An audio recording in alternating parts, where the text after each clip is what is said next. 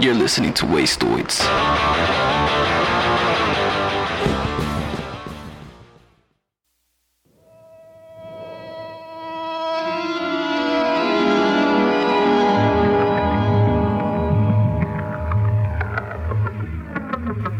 If you think this universe is bad, you should see some of the others. The words of Philip K. Dick, the late author and science fiction prophet. Approached from a certain angle, I find a kind of sideways optimism to that statement. It's not that PKD was an especially cheery writer.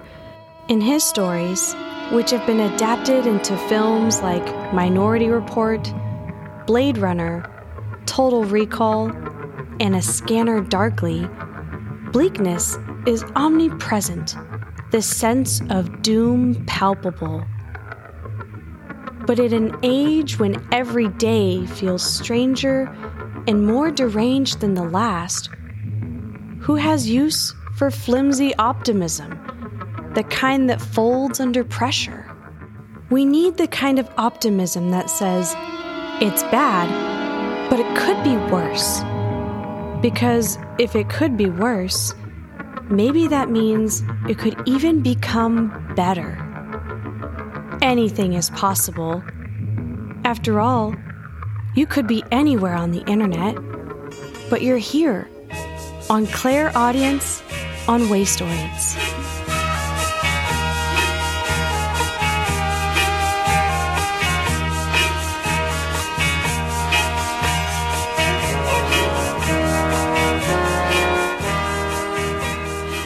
I'm your host, Ursa Lowley.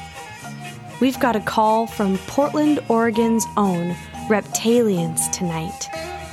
This episode, we're joined by Cole and Bambi Browning, the Reptalians core duo, who call in via the 1-877 Wastoids hotline to share tales from the road, discuss science fiction, and the influence of 90s rock on their new album, Multiverse.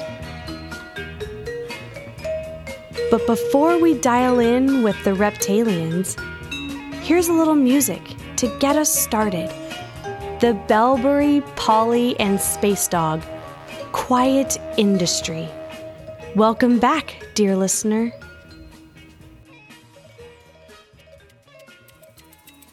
The analytical engine weaves algebraic patterns.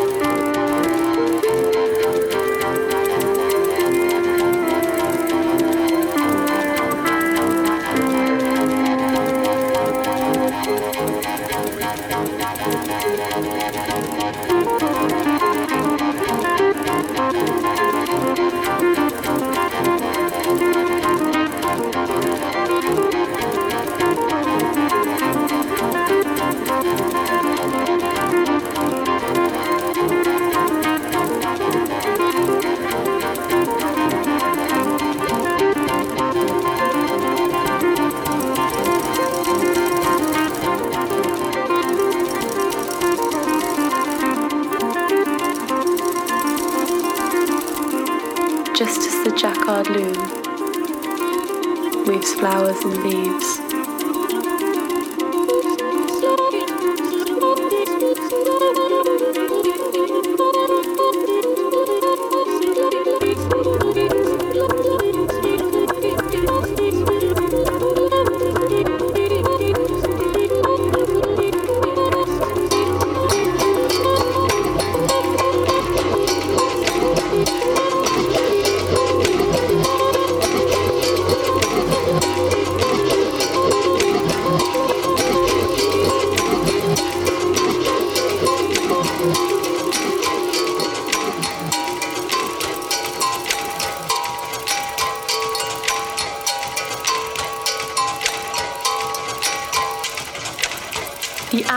analytical engine.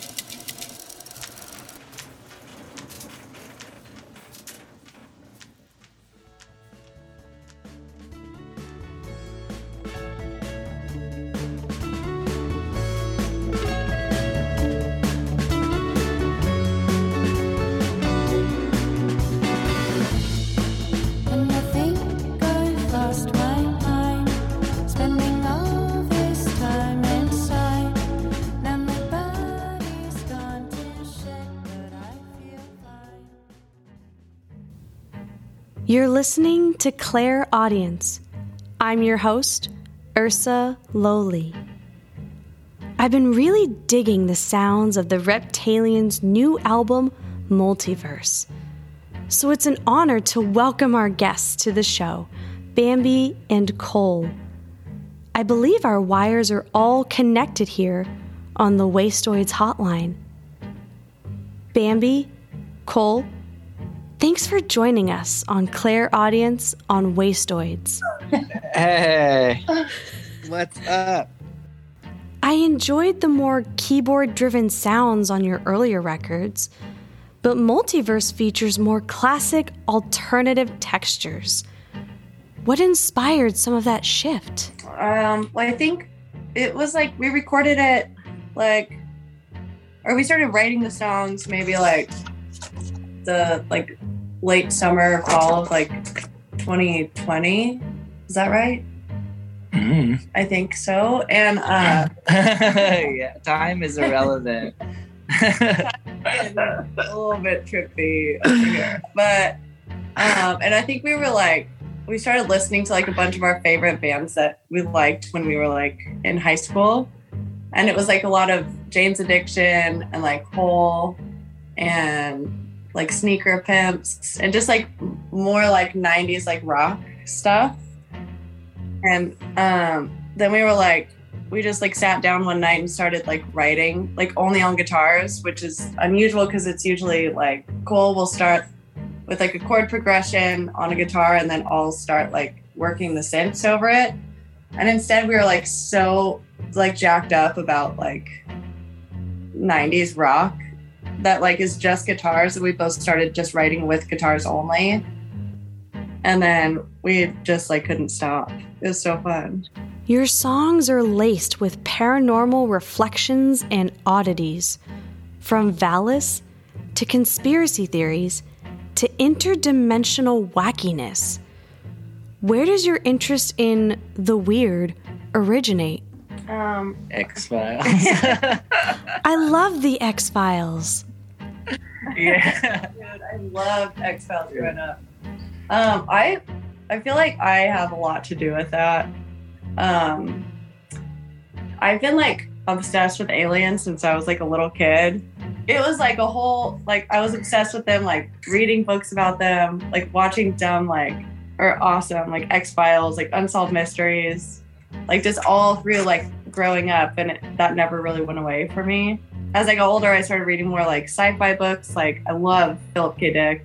It was so good. He was just a crazy person, but he was such, as far as his the like worlds he created and like the theories that he had for his books are just so unique and so good that like, I don't know, he's like my favorite sci-fi writer. I love him. Have you ever experienced anything unexplainable while on the road? I feel like there's one more like paranormal weird story that I get sleep paralysis. Like one time when we were on tour with Cults, we were playing Hotel Congress in Tucson, Arizona. And they like, you always like stay at the hotel because the venue is like downstairs. And then the hotel is like above on like the upper floors. And so we were staying there and I had like a really like overnight, I had like a terrible bout of sleep paralysis, like extra bad. Like there's like this figure that you see when you wake up from sleep paralysis and he was like in every corner of the room, which was like unusual. And normally it's just like one corner like by the door, so I'm afraid to like get up and like leave the room. But he was like everywhere. And so it like sucked and I was like scared and had a terrible night's sleep. And then the next day I was talking to Madeline, who's like the singer from Cults. And we were like just talking about our day and she's like, how are you? I was like, I'm super tired. Like I have sleep paralysis and I had a really bad night last night. And she was like, holy shit, like me too. Like I have sleep paralysis too. And I had sleep paralysis last night really bad. And she was like, she firmly like believes that you get sleep paralysis when the place you're sleeping in is haunted. And so we like looked up Hotel Congress and I guess it's like a haunted hotel and neither of us knew that. But we both like had the same experience overnight that night because we both stayed in the hotel and it was super creepy. How about you, Cole? Anything come to mind? Okay, mine briefly is we were driving to Dallas through West Texas, and all of a sudden we were listening to the radio because after a while you get so bored that you just listen to like shitty pop country or whatever on long drives. Service. And then so the all of a sudden the radio cut off to the emergency broadcasting fuzzy signal thing, and it said there's a tornado warning in our area. And then like we were like, oh weird, and we were like trying to look it up but we couldn't really get service. And then within like minutes, like I never experienced anything like this, all of a sudden it was just like dark, like really dark gray crazy clouds, and then it was just like pouring rain so heavily. In like 5 minutes the sky just like went away, and then like every car on the freeway started driving really slow, and finally we pulled up this like tornado maps warning, and we were like, we saw it showed like a red dot of where these tornadoes were, and we're like, oh, it's behind us, like this is good, we're like outrunning it.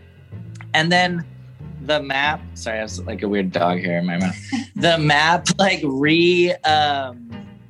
readjusted, you know, sometimes when you click your little triangle, and they completely flipped, and we realized that we were driving directly into it. And it was like, and then we realized also that every single car had gotten off the freeway. And this is still like the heaviest rain you could ever possibly imagine, like standing under a waterfall. And we were like, shit, everyone knows something that we obviously don't. We're literally the only car on the freeway. And we started Googling, what do you do in a tornado? Because we didn't know. And at first we thought you get under an overpass or something, but there was not even an overpass to get under because it's just flat Texas. And then also the internet said that was a bad thing to do. And then what they said was you park and you get out of your car and you lay in a ditch. And we were like, absolutely not. That's the dumbest I've ever heard. I don't know if that's even what you're supposed to do to this day, because I was just like, that's insane. No one's going to do that. So all we did was we just kept driving like maybe like 5 miles an hour down the road and watching it on this map as we got closer and closer. And then in like this kind of anticlimactic ending, it just like slowly the rain dissipated, slowly like the clouds were behind us, and we just kept driving. And like all of a sudden it was like we had somehow missed it and it had missed us and we didn't see it. But there was that moment where we were like, pure panic, just on the freeway, not knowing what to do. We were like talking about like, should we like call our parents I and stuff? texted everyone in my Oh family, yeah, you "I did love you." actually. Yeah. And it was this like really weird, shocking thing, but Like, we'll never know how close. we Yeah. were. Cole, Bambi, thanks so much for joining us here on the Wastoids Network. It's been great to have you. oh It yeah, was great chatting. thank you. Oh, thanks. Peace. Bye.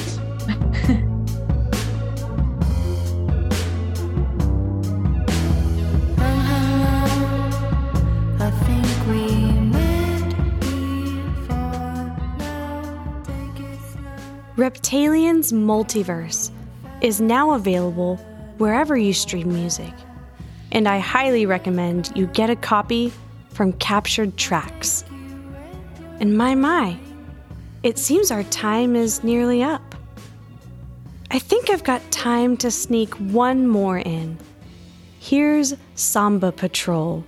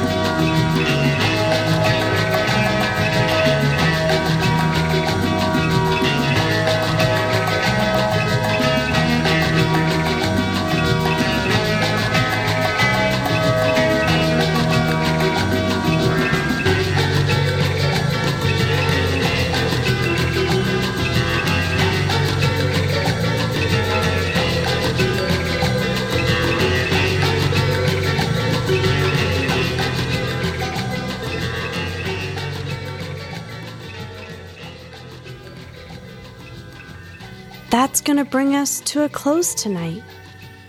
Do you have something to share with us? A strange story? A favorite 90s rock album? Give us a ring. 1-877-Wastoids. I'm Ursa Lowly, your host. Claire Audience is produced by Jason P. Woodbury, channeled by Mandy Kimes, and features original music and sounds by Sam Means. For a full list of this evening's musical selections and links, check out wastoids.com. We'll be back next week, playing your calls and straining our ears for sounds from far out. Until then, keep listening for the unheard.